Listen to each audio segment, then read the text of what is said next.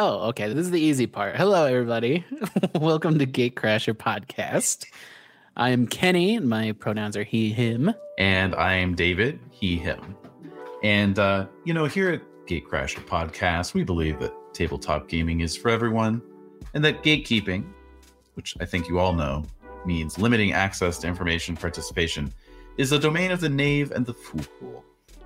And we hope, through sharing our experiences and enthusiasm, that we can get conversations started and crash through those gates that are holding you back from gaming. Be sure to follow us and leave a review on your favorite platform if you want to hear more and have something to say. Today, our conversation is about gaming conventions, specifically Gen Con, I guess. You went there, so yeah. I was there. I'm going to hear about it. Oh, God. All right. Before we do that, oh, God. Let's do the hobby. What do we do? What's our things? The gaming shit that we've been doing. That's what Oh, love that. Gaming shit. Let's... yeah, David, what have you been doing in the last few weeks? Been continuing on with my Ryutama game, which has been a lot of fun. Interesting timing, considering our recent discussions of Fanta tropes and the guest appearance we had last episode from my Ryutama GM, actually, Rainy. That's right. Yeah, it's kind of been an interesting, we like to talk theory and we like to do practice. So it's been interesting to do the theory and the practice there. I'm a raging hypocrite since I am playing a non-human character in this game. So look, just because we advocate for human-centric gameplay does not mean we always hold ourselves into it. We were just talking on Twitter the other day about how I would actually love to play a baboon in Glorantha. So this is true. Although that's still a primate, so I think you get a pass for that. Anyway, but that's been fun. And let's see. Other than that, got to start on my Stormcast collection for Age of Sigmar finally. Oh, and I finished my Anglo-Danes. Oh. And very happy with those. Pictures of those are on our Gatecrasher Discord for folks who want to check it out. So yeah, I managed to get a fair amount of painting in over the last couple of weeks, which has been nice. Haven't technically been doing a hobby streak since I don't paint every day, but I've been close to it almost every day, which has been nice. Yeah. And yeah, apart from that, just, I don't know, going down various rabbit holes as I want to do. The hobby streak's a tough one. You and I have both done extensive hobby streaks in the past. And you really have to figure out what that means to you. Because for you work in the tabletop gaming sphere. Every day is a hobby streak that you're going to work. True. That's true. Same for me. If I want to consider myself like I'm like, all right, I'm going to do art every day. Does that include when I'm at work tattooing people? Who knows? So you kind of just have to make up your own parameters, I think. That's true. That's a good point. For me, it's mostly, since I do work for RPGs, I consider miniatures my hobby. So there you go. Interesting. So do you not consider role-playing games a hobby? It's a professional hobby, I guess. I mean, I don't know. It transitioned over into a profession at some point. Because at this point, it's like anything I do RPG related is job related now. Because that's my job. It's like if I were a fiction writer, whatever I read is part of my job. So, do you want to hear my latest cockamamie idea for a... Of course. Of course. I haven't forgotten about Mythos. In fact, I might actually be running some Mythos. No way. Soon. But well, I don't want to make any promises. Oh my God. So. Running Mythos. You'll hear about it here first, folks, if I do. But so my latest scheme would be to take the second edition of Twilight 2000, which is the World War III apocalyptic role-playing game. This was one that was published in 1992. And for the combat system, plug in this system called Phoenix Command, which is the most detailed, overly detailed, obsessive combat system ever written. This is a system that divides combat rounds into fractions of a second. That's incredible. I think you did. I think you sent me this Discord, and I was like, what is that? Because somebody made an app to track the Somebody combat, made right? an app. I did send you that video. Yeah, we can put that in the show notes, actually. Oh my God.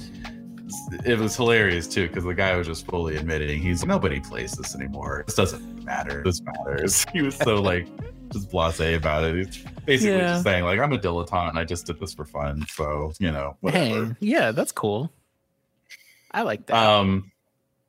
Yeah, it's just that Twilight 2000 already has this reputation for being kind of a war simulator type game. So I'm like, why not just go all the way and use a combat system that literally calculates whether when you get shot, the bullet shatters the bone or deflects off the bone. You might as well. You might as well. Yeah, it's just hand in hand, intuitive almost. Indeed, it actually calculates, like if you're in the blast radius of a grenade, it actually calculates how many individual pieces of shrapnel hit you. I mean, this is the level we're talking about here. And this is what role playing's all about. It is. It's like the anti-story game. It was designed by a couple of guys who work at Jet Propulsion Laboratory in Pasadena, California. These are like literal rocket scientists designed a role-playing game. This is sense. The outcome. Makes sense. It all adds up now. Yeah. This is triggering memories of the old Alien role-playing game that you were telling me about. Wait, this isn't the same people, is it? It's the same people, and in fact, the Alien Adventure game, which is what it was called, used streamlined version of Phoenix Command, if you can believe it. My God, amazing. Yeah. We gotta do some like weirdo like retro reviews about this stuff because especially now, dude, because everybody's a game designer now that D&D 1 is announced. Everyone's got something to say about it. It'd be great to have a little video series where we just go out and be like, here's a bunch of old stuff. I don't know if people like that, but it's not really everyone else is going to have their D&D 1 videos. We might as well come out with a video of Alien Adventure game. Yes, please. Full name. Thank you. Well, yeah, that's what the people want to hear is our in-depth analysis of the Phoenix Command system. At this point, I'll do anything. We can talk about if you did any gaming at Gen Con when we talk about Gen Con, but other than that, what else is going on? Oh, man. Not a ton, honestly. Yeah, and I guess all my gaming and hobby stuff is all Gen Con related. Wait, I think I hear something. I think I hear a call from beyond. Perhaps? Oh, methinks. Pray tell. You're right. We have a call from beyond. Yeah, let's listen. Do you want to do that? Oh, yes. Why don't you queue up that call from beyond? Okay, good. All right, let's give it a listen. Hey there, Gatecrashers. This is Matt calling in from Urbana, Illinois, just to say that I really liked your episode on RPG safety tools. It's a really important subject that doesn't get discussed nearly enough, and I think you guys discussed a lot of great tools to help people get started incorporating safety into their gaming. One other set of tools that I wanted to shout out that has worked very well for me in the past is Script Change by Bo Sheldon. It covers some of the same ground as the X-Card and Lines and Fails, but it does some other stuff as well. It's a really neat little tool set. My players and I have found it very intuitive, and just another option that might be right for some of your listeners. Thank you very much. Yeah, great call, Matt. Thank you very much for that. And Script Change. I'll put a Script Change. I'll put a link to that in the show notes for sure. Yeah, I'm really interested in that because actually that reminded me that I have some non-Gen Con gaming related stuff, which is I started running Call of Cthulhu. Oh yeah, duh. Yeah, it's my first time running Call of Cthulhu and my group's first time playing Call of Cthulhu. So it's a ton of fun. And of course, we're playing Berlin, the Wicked City. It's written by David Larkins, co-host of the show. Yeah. Well, like any connoisseur, true connoisseur of the game, you've chosen the premium cut. I would agree. It is outstanding. And I feel like a fucking genius when I'm running this game because I've been reading through and hyperfixating on Berlin so much that people are like, the Treaty of Versailles. And I'm like, yeah, let me tell you. And I go on. And... Oh, yes, 1919. You should wear a mortarboard while you're running it. That's right. Yeah, so it's a lot of fun. We're only one session in. We got through the prologue. And then after that, we're going to go straight into The Devil Eats Flies, which I'm super duper excited about. And I've been working with Syrinscape quite a bit to get all of my sounds going. And I've always been a big fan of Syrinscape in the past, but man, the new like browser, like Syrinscape Online player, that thing is crazy. And just the possibilities are endless. Because there's something like, hold on, this is for sounds and sound bites. Okay, there's 142,036 sounds. Not 150? What the fuck? No. Whatever. I know, I'll not wait. enough. I'll wait. Wow. Yeah, it's crazy. It's crazy. So you can really just do whatever you want, and it's great. Yeah. So 10 out of 10, Syrinscape, recommend. And it's like 20. I mean, they're not a sponsor yet, Syrinscape, but I've actually thought about putting Syrinscape in the background of our show instead of like the lo-fi music or whatever. Maybe Syrinscape every now and again, because they just let you use their stuff for free as long as you just note that it's Syrinscape in your comments. Wow. Yeah, you just give them a little shout out in your description, and you can put it in your actual plays. You can put it on your YouTube channel. Can put it on your podcast. You can do whatever you want with it. It's pretty cool. Until they change their terms of service, and then you have to pay them retroactively. Exactly. The back pay. Yeah. You owe us back royalties. What? Yeah.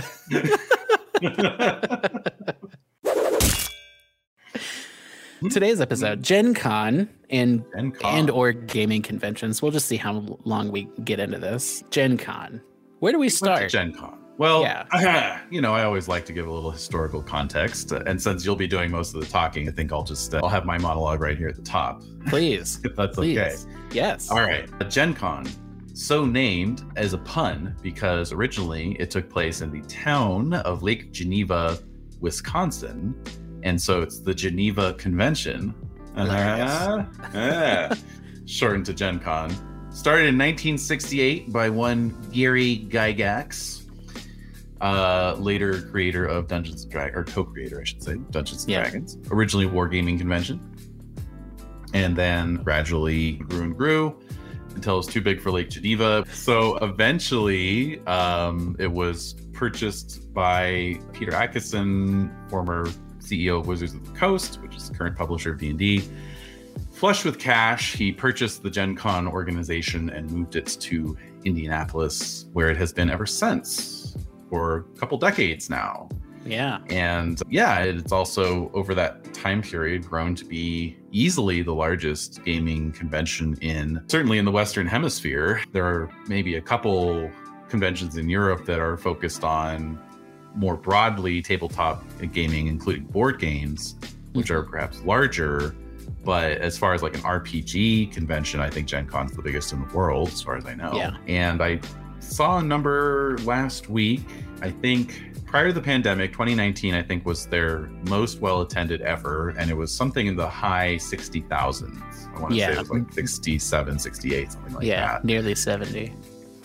Very nearly 70. And obviously there was no in-person convention in 2020. Last year was pretty limited, but this year, apparently it was climbing back up towards pre-pandemic levels. I think it was around 50,000 this year, which is pretty large convention, I would say.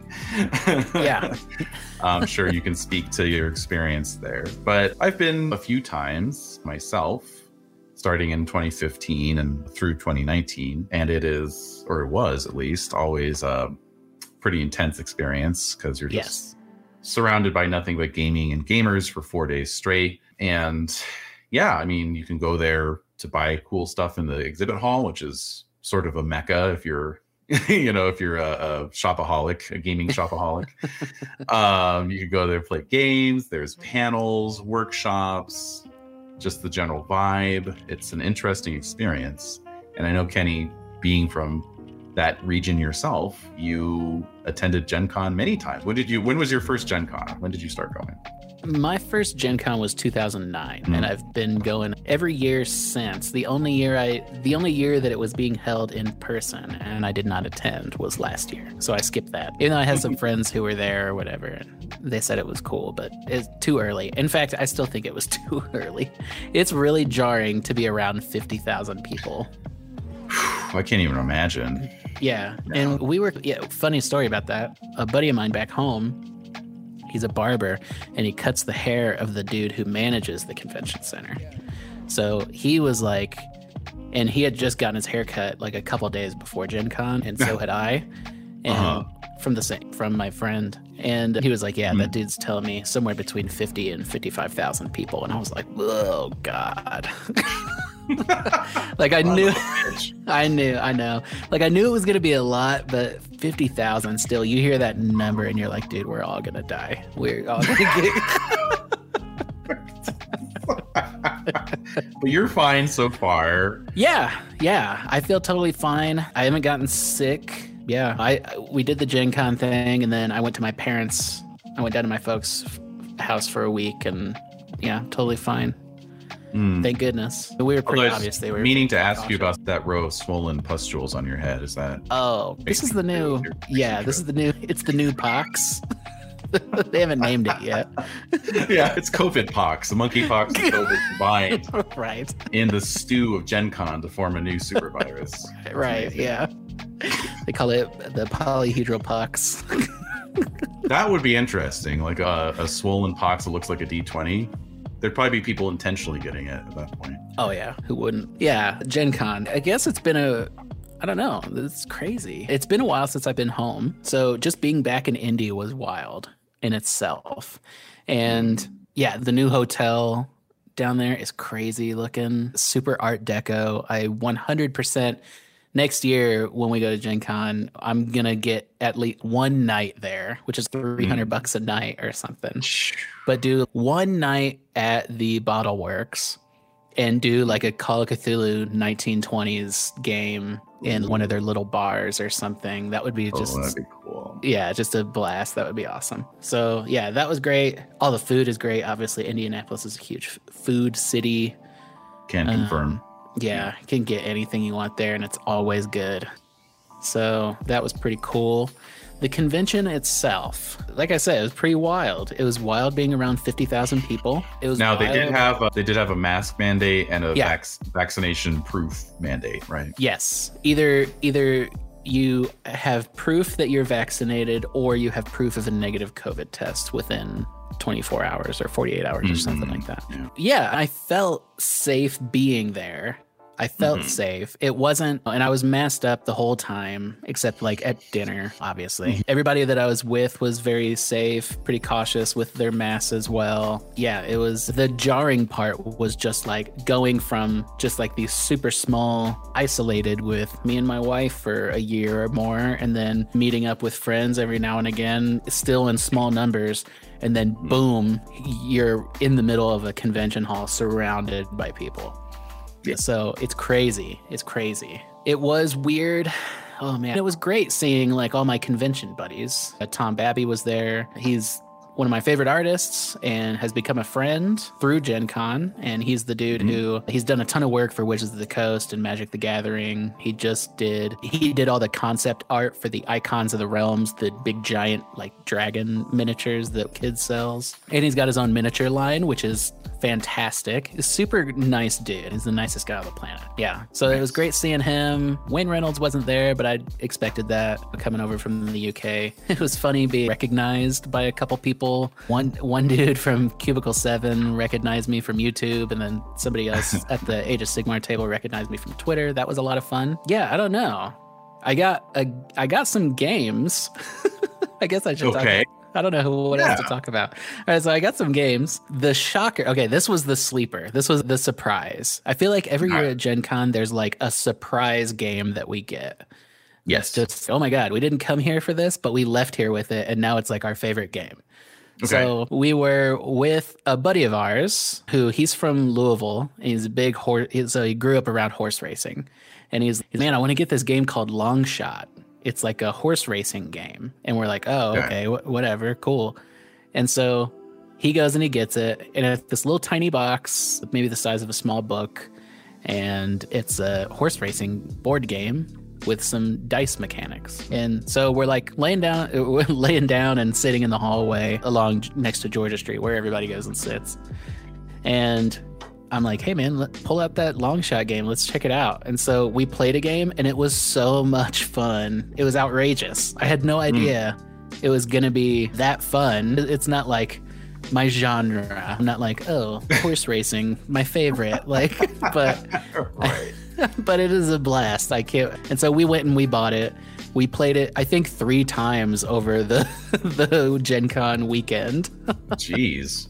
Yeah, it's really good. So I recommend if you're into like fun little 40-minute games and you like gambling, check out Longshot the dice game. You like gambling. Yeah, if you like gambling, it is gambling the game because what you do is there's 8 horses on the board, and you roll a die, and it tells you what horse moves and how many spaces it moves. So it's a D8 and a D3. So you roll the D8 and the D3. The D8 tells you which horse moves. The D3 tells you how far it moves. And then when you look at that horse, when it moves, it triggers other horses that move. That's clever. Yeah, and as you're playing, you're building up all of these like bonuses. So you can like, I'm like, oh, I'm betting on number 6. Like I have $5 riding on number 6, horse number 6. And so I'm gonna buy all these derbies or whatever. You can every turn you get an action. And so you can go around and you can basically build it up to where like when every horse moves, number 6 is going to move as well. And so you spend your whole game doing that, like powering up your horse and like buying all these like concessions and getting bonuses and stuff like that. It's just a lot of fun. There's like a lot to do, but it's all contained on this little like roll and write, like dry erase card. It's a blast. I recommend it. That sounds like fun. Sounds like you could modify it too to do any kind of racing. Oh, system. totally. Yeah. Oh, yeah. You could do it with that'd be great to do like a death race kind of thing. That would be cool. Yeah. Or Roman chariots or something. Oh, Ben-Hur absolutely. kind of situation. Now we're talking. Yeah. So that was a big one. And then we also got the Great British Bake Off board game, which we haven't busted it out yet, but I'm like, yeah, Caitlin and I are big fans of the show, so we're like, let's get it and figure it out. So we'll see what that's like. Did the box come with a soggy bottom? No, but there is a soggy bottom penalty. and I think, and there's like a way that you can get like a Hollywood handshake like during your turn or whatever. And it's like and I think it's like a total like dexterity game where you're trying to like build all these components to make whatever bakery item you're trying to do. That makes sense. Yeah, so it looks like fun. We'll see. Is it going to be as fun as Longshot? I don't know, but it should be. It's a tiny little board game, and yeah, it'll be fun during the holidays. Sure. Yeah, absolutely. What else did I get? Oh, I talked to a bunch of old men about the decline of historical wargaming. That wasn't a Gen Con, though. That was online. So I participated in that discussion as well. Yeah. Or did you have another one? I had one in real life at Gen Con. Oh, Christ. All right, go on. I know, yeah. Okay, so it's very weird. So yeah, I was like walking around because my wife and I, we spend a lot of time, obviously we spend like the whole weekend together. So there's times where I'm just like, hey, go off and do your thing and explore and buy whatever you want. And I'll do the same. And so I'm like walking around by myself and I'm really looking for historical stuff because I'm like, maybe I'll find something cool. Maybe I'll find some more Vikings for whatever. Maybe I'll find cool movement trays or whatever. So I go to the 2 historical wargaming. Okay, so there's 2 historical wargaming booths. One is just some dudes sitting on a rack of bolt action stuff. And I'm like, okay, whatever. And like I talked to them a little bit and they were nice. They gave me a War Games Illustrated magazine that had some models in it. I don't know what they are. British something. And yeah, British black powder. That's all I know, I think. Maybe. They're gray plastic, so they could be anything. But so yeah, I got that and they were nice. Oh, and they told me that there's like a War Games Illustrated, but American version. that's out now. So I thought that was interesting. I haven't looked into it yet, but I figured I'd do that. Yeah, check it out at some point, because War Games Illustrated is a great magazine.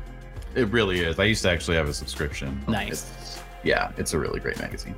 Yeah, it's cool. So cool that there's like an American version. And then I went over and I found the other historical guys, but the booth was very strange. It was full of, I don't know, like, I don't want to say post-apocalyptic.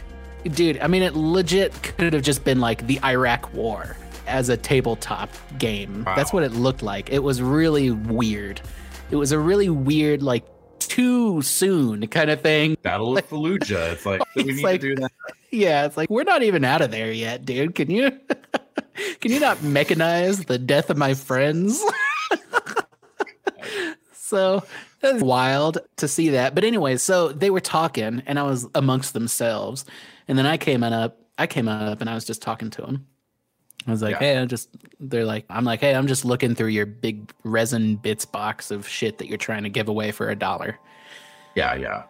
So, yeah, they start talking to me and they're like, man, at this point, yeah, I don't know. It was really weird. It was like, they were like, what do you play? And I was like, oh, I play a lot of things. And I went through the list. I was like, mostly Warhammer. And they were like, yeah.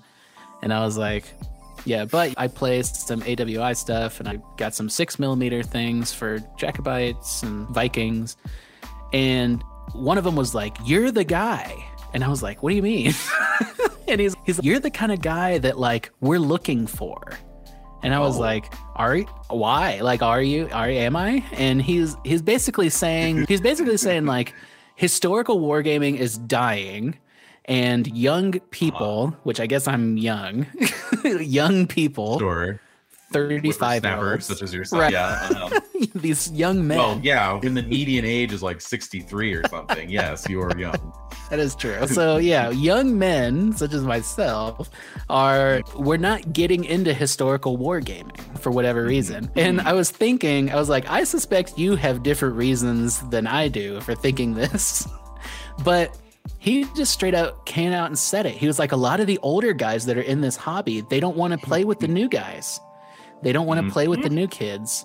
And and I was like, wow, look at you. But then he made some like weird comments about COVID, and I wasn't sure. I wasn't really sure. Christ. Yeah, I know. I don't want to get your hopes up too much. He was like, oh no, don't worry. I'm far too salty to get my hopes up at this point. He lifted his sleeve and he had a second Waffen SS Panzer Corps tattoo on his arm. And he's like, "Oh no! I just play them in bolt action." And yeah, exactly. When you get down to it, the individual German soldier was actually apolitical. Oh God. So yeah, it was it was like, so I sat there and talked to him for quite a while, but I was like, man, you guys need to. And they were like game store owners. I don't know what game store they worked at, but they were talking about getting a bunch of community events going and having older dudes who want to open the gates to these younger guys playing historical war games, having come in. And I was like, man, you guys should do like a mentorship kind of thing where you pair off people if you can and help them learn. And yeah, so who knows? They had a lot of ideas, so I hope it all works out for them. But yeah, it was weird and interesting just being like, you're the kind of guy we're looking for who's like into Warhammer, but then that takes them into the historical stuff. And then mentioning that like old dudes don't want to play with young people. And I was like, yeah, okay. But yeah, it was just interesting hearing that from a stranger, especially an old white man. Yeah, was this before or after your Twitter spat that you got in? This was before. This enabled the Twitter spat. I could see why you're all fired up then. Yeah. Yeah, exactly. Yeah, I was super heated over that. So yeah, that was fun. There was a big Warhammer booth, which was cool. The Age of Sigmar tables were pathetic. I was super bummed. I think 3 people showed up to play Age of Sigmar on Saturday. Oh, Jesus. Yeah, and there's like a whole like Indianapolis Warhammer club. In fact, I met with one of the guys who recognized me off Twitter, and he gave me one of the Indianapolis club dice, which is like the Indiana logo or the Indiana flag, so the torch with the stars around it, but instead of a torch, it's the Age of Sigmar hammer, which is a great logo, 10 out of 10. That's pretty cool. Yeah. Very So much so, yeah. that was probably like my favorite thing I got at Gen Con, actually. Yeah. Shout out to the Indiana State flag. It's one of the better ones. It really is. It's pretty cool. And then, I know we're going to talk a little bit about the state of gaming conventions in general, but just to jump in a little preview to that in the moment, because I'm having this thought as you're saying all this. Yeah. I really feel like that was something that surprised me when I started going to Gen Con, because like I expected a convention that large, you would have a lot of different gaming going on instead of just like room after room of like Pathfinder Society and the Adventurers League, and then like a board game room. Why do I say room? Like a board game hall, and then not a whole lot else. Yeah, there's a hall that has miniatures games going on, and that's always worth a little walk through because you see some interesting tables. When you compare it to, say, Adepticon, which is more focused on Warhammer, or Historicon, which is focused on historical miniatures, and conventions like that, it's nothing, like you're saying. But I think that's part of the problem, is that we have this sort of balkanized convention scene where it's, oh, you don't go to Gen Con to play Warhammer, you go to Adepticon for that. And but then what if I can't go to Adepticon and I can only go to Gen Con? SOL, basically. So that's my little hot take on that. Yeah. And it really is just, I've reached out to, so last year, I mean, moving on to gaming conventions at large, I guess one last thing I did get at Gen Con, I think. Oh, two things. One, I picked up 6 little motorbikes for my Warhammer 40K thingy vibe, whatever, Grimdark Future. And I've already started bashing them together with some Space Wolf parts to make them more wolfy. And I have one unit that's totally built, mostly built. They have heads and arms and legs and bikes. I'm just going to put on some extra like wolf tails and stuff like that. But I need to strip them of paint first so that the glue will actually stick. So I got 6 bikes, which I'm very happy about that because they look great together. Yeah. And they were only like $20 from the Big Bits thing. And you see those for sale on eBay and they're like $60 for 3. Oh, at least. Yeah. So I was really happy about that. Even though digging around in a bunch of GW bits without gloves, definitely, I was like, I need to make sure that I wash my hands immediately after this. You like make the purchase, then you're like walking like a doctor with your hands in front of you. Totally. On your way to the bathroom. I would say, obviously, Gen Con has a big role-playing game presence, but the board game presence is massive. It is. These days, you can demo. You can't walk 2 feet without demoing a brand new game. It's crazy. That's true. And then there's all the miniature games and stuff like that. And so there's a good mix of things. Although one game that I really wanted to demo that they weren't demoing had a brand new edition was Betrayal at the House of the Hill. Really? Yes, like one of my favorite games.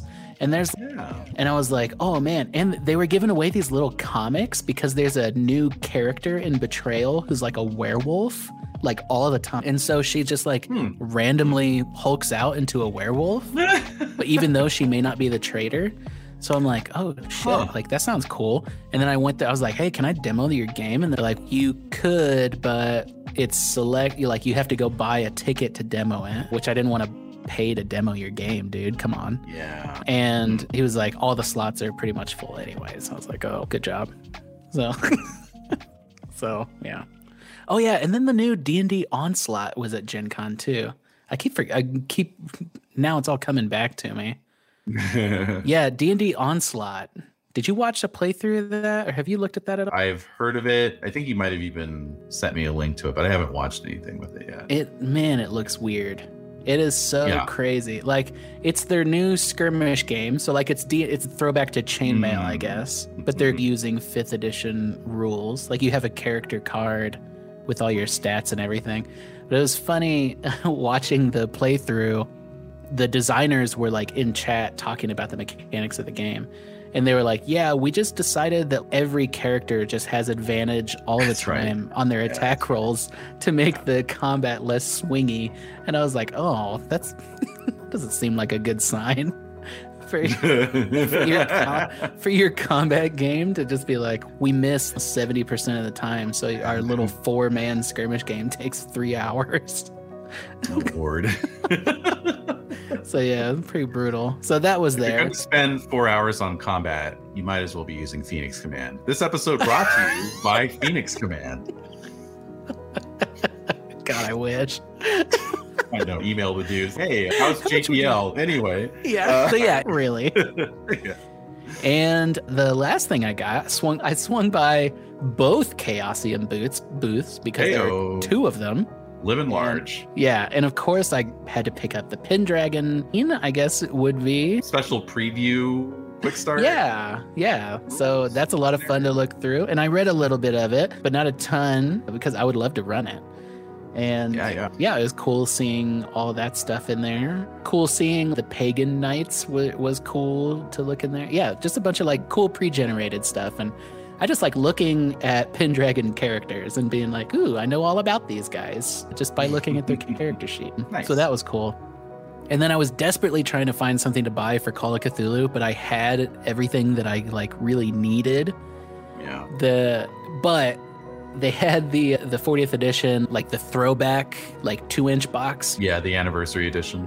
Yeah, the anniversary edition. I was like, damn, that's cool. And then they had a prop set box that was just all like from I guess the H.P. Lovecraft Historical Society, maybe. Yeah, definitely. Oh, okay. But it was just like a shit ton of props, like 100 props just to run these adventures. And I was like, I wanted to buy them, but then I like hummed and hawed about it forever. And I was like, that's expensive. It's $200 or maybe $250 by the time by the time everything was like bought. And I was like, maybe I'll just get about on it. And then the second we left Gen Con, I was like, fuck, I should have bought those. I know that feel. Yeah. It sucks, dude. You get the FOMO engine hit real hard. And it's not like I can't just get on Chaosium's website and buy it right now. But like I could have had it in my hand. Yeah. I could have been like poring over it over the next week at my parents' house, just like really, I don't know, getting into it. Going through it on the plane and spilling things all over the floor. Exactly. Losing components on the flight home. Yeah. Perfect. Perfect. Yeah, the flights. Oh, don't even get me started. So we'll move past that. And let's talk. We got some time left. We got like 20 minutes left.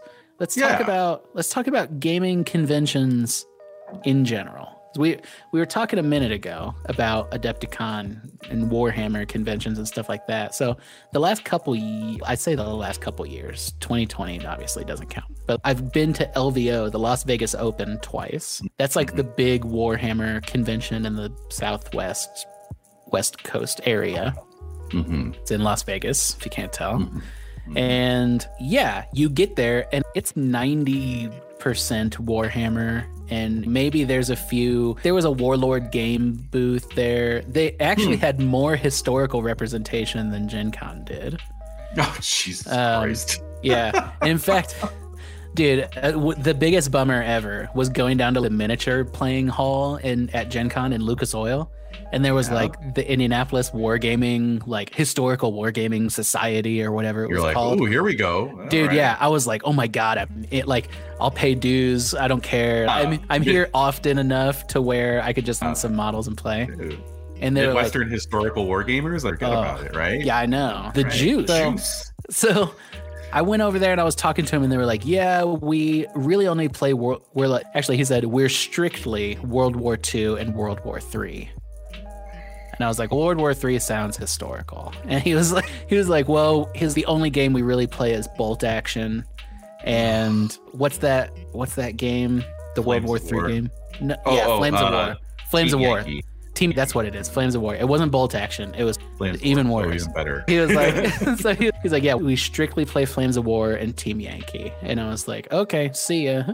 Yeah. I was even like, does anybody here play like AWI stuff? Like I have some AWI models. And he was like, some of our guys have like Civil War guys. And I was like, ugh. Yeah. And for folks who don't know, like Flames of War is I would say it's like a tournament focused historical war game. Right. It's much Warhammer 40,000 in that sense, or even War Machine, even more so perhaps, where it's like the focus didn't initially start out as competitive tournament gamers, but that's where the edition trended over time until like now that seems to be their primary target demographic. And so it's all about building optimal lists and just min-maxing your forces and trying to win, basically. Right. Yeah. doing it for like the love of the history or whatever. You're trying to win as opposed to have fun. Like I tried to watch, because I got into Flames of War when it first came out 20 years ago, because it was 15 millimeter scale miniatures, which I do love that scale. And it was very like, it was the first historical war game, to be fair, that actually attempted to court people outside of the sort of crusty grognard demographic, right? By having like actual like colorful photos and comprehensible layout, right, in their rule book. And like background information so that you didn't have to already be familiar with the period in order to play it, all of which I appreciated greatly. Yeah. And so I played it a little bit back in the day. And so actually just recently I was like, I wonder what Flames of War is like these days. And I looked up an actual play on YouTube, and I almost had a stroke, like after just watching 10 minutes of it, because I swear to God, like they were deploying, I think they deployed some of their tanks in perpendicular formation to each other. That gave them, like, optimal cover while also having optimal line of sight. Like it was just so bad. It was like, wow, dude, not my speed, speed. Dude, I've seen Horus Heresy tables set up like that, where it's I'm deploying all my tanks sideways. It's, dude, stop. Yeah. We're here to enjoy the spectacle, not like cheese the mechanics in some like super like bad faith interpretation. Ugh. Yep. Yeah. Anyways, so you're talking about Las Vegas Open having more historicals than Gen Con. Yeah, and LVO is all right. If you don't like Warhammer, you're not gonna have a good time. Period. Anyways, let's keep. I guess since we're talking about gaming conventions, I don't want to like force a segue here, but Necronomicon is happening right now, and God, I wish I was there. Yeah, so I think that brings up the larger issue. It's what place do gaming conventions serve in our contemporary hobby space? Because that's a big question. Yeah. He asks with 10 minutes left in the episode. I know. But, for real, I was like, oh God. Jesus. The two-parter. I didn't even know. Suddenly turned into a two-parter. No, I think this is honestly a question for the audience as well. So we would love to hear your thoughts on Discord or through the Anchor app or anywhere else. You can send us a letter in the mail, whatever you want to do. Oh, like it's Mystery Science Theater. Right, exactly. Oh, there you go. We'll put it up on Still Store. But yeah, like why gaming conventions, I guess you could say, right? Now, obviously, I think for a lot of folks, and probably the reason the numbers were up so much this year at Gen Con is like a lot of folks have been missing that kind of in-person experience, and so are thinking like, hey, I can go out to a gaming convention. That's totally cool. I'm going to do that. And because they want to be around people. They want to have that face-to-face interaction kind of experience. The camaraderie.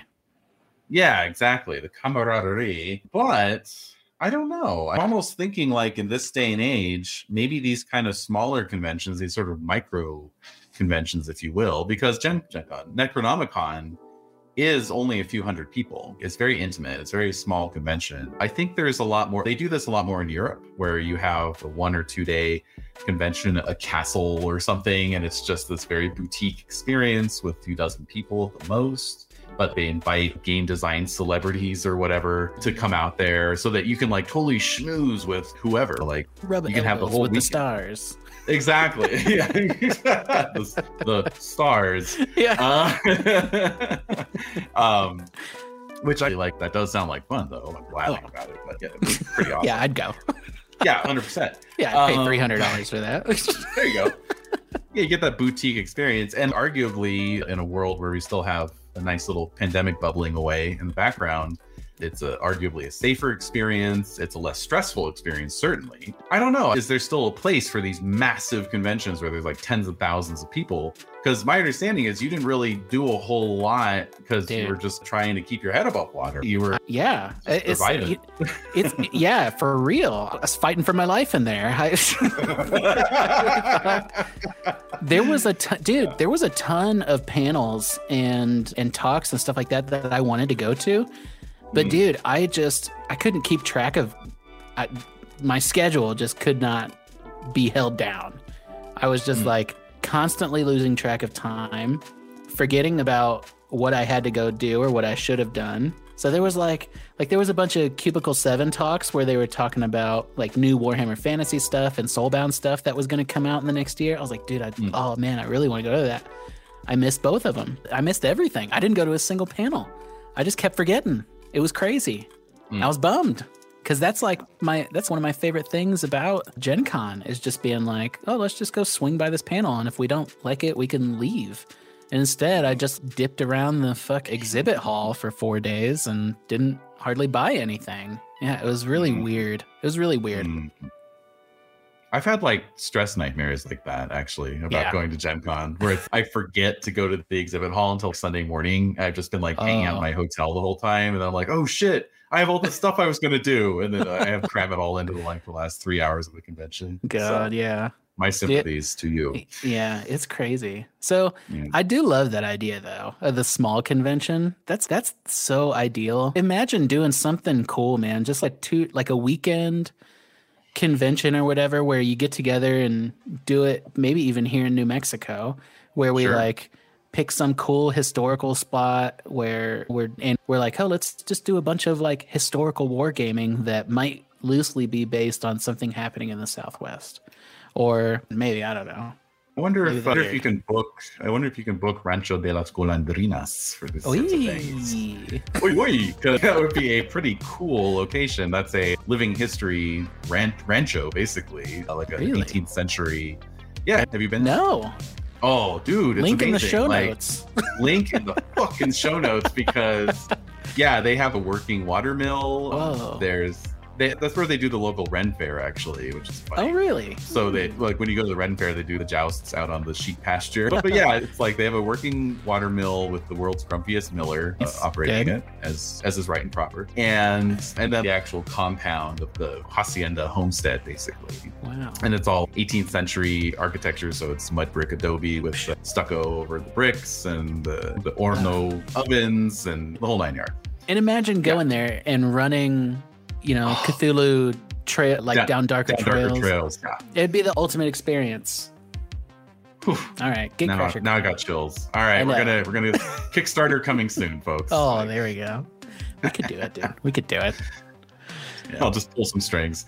Yeah. Anyway, so we do want to hear what people have to say. Are you out there in listening land? Are you still interested in large conventions? Is that something? If you haven't been back to one, are you looking forward to getting back to one at some point in the next year or two? Are you more into the small convention idea? Are you into conventions at all? Do in-person conventions even have a place in our digital world where you can effectively participate in a panel discussion via podcast like this one, or workshops are online, e-commerce is a thing, obviously. Yeah, I don't know. I'm genuinely curious what folks have to say about it. So I am too, because I think there's room for all of it. But I am curious to see what gets left behind, and if this world ever becomes post-pandemic, what gets left behind? Is it the giant Gen Con, or are people going to be clamoring for that kind of experience after years of isolation and small turnouts? Do you just want to go and cut loose?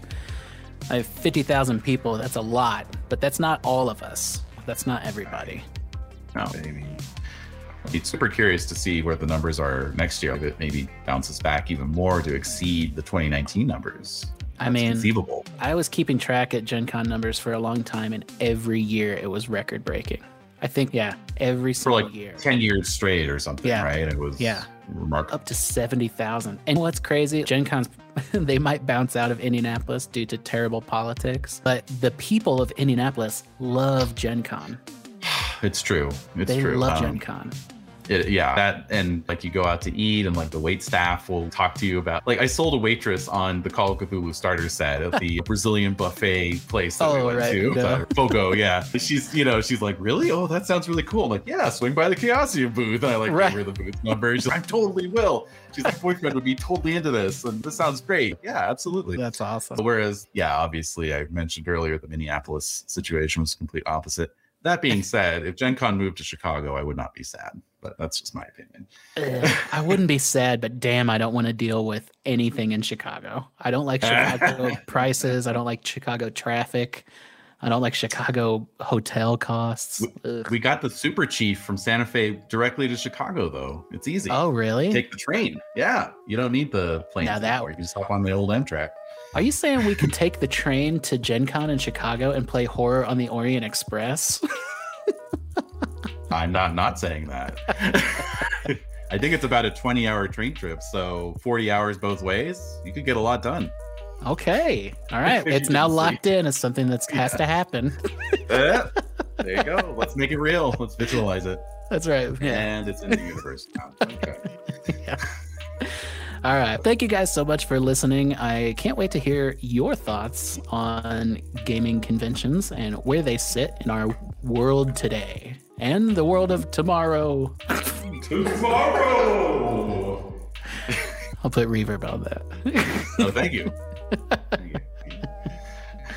So I guess that's it for season 1 of the Gatecrasher podcast. I want to thank everybody who's tuned in so far, or if you're listening to this in the future, thank you for listening. We're going to take a little bit of a break and we will be back for season 2. We're going to look into maybe some format changes. You know, we're figuring out what works best for this podcast as we go along. And we've got some exciting ideas for season 2, including maybe getting some guests on the show and just experimenting with the format, like I said. Yeah, we're going to come back for season 2, never fear. But yeah, this is season 1 of Gatecrasher going out on the high note of Gen Con. Right.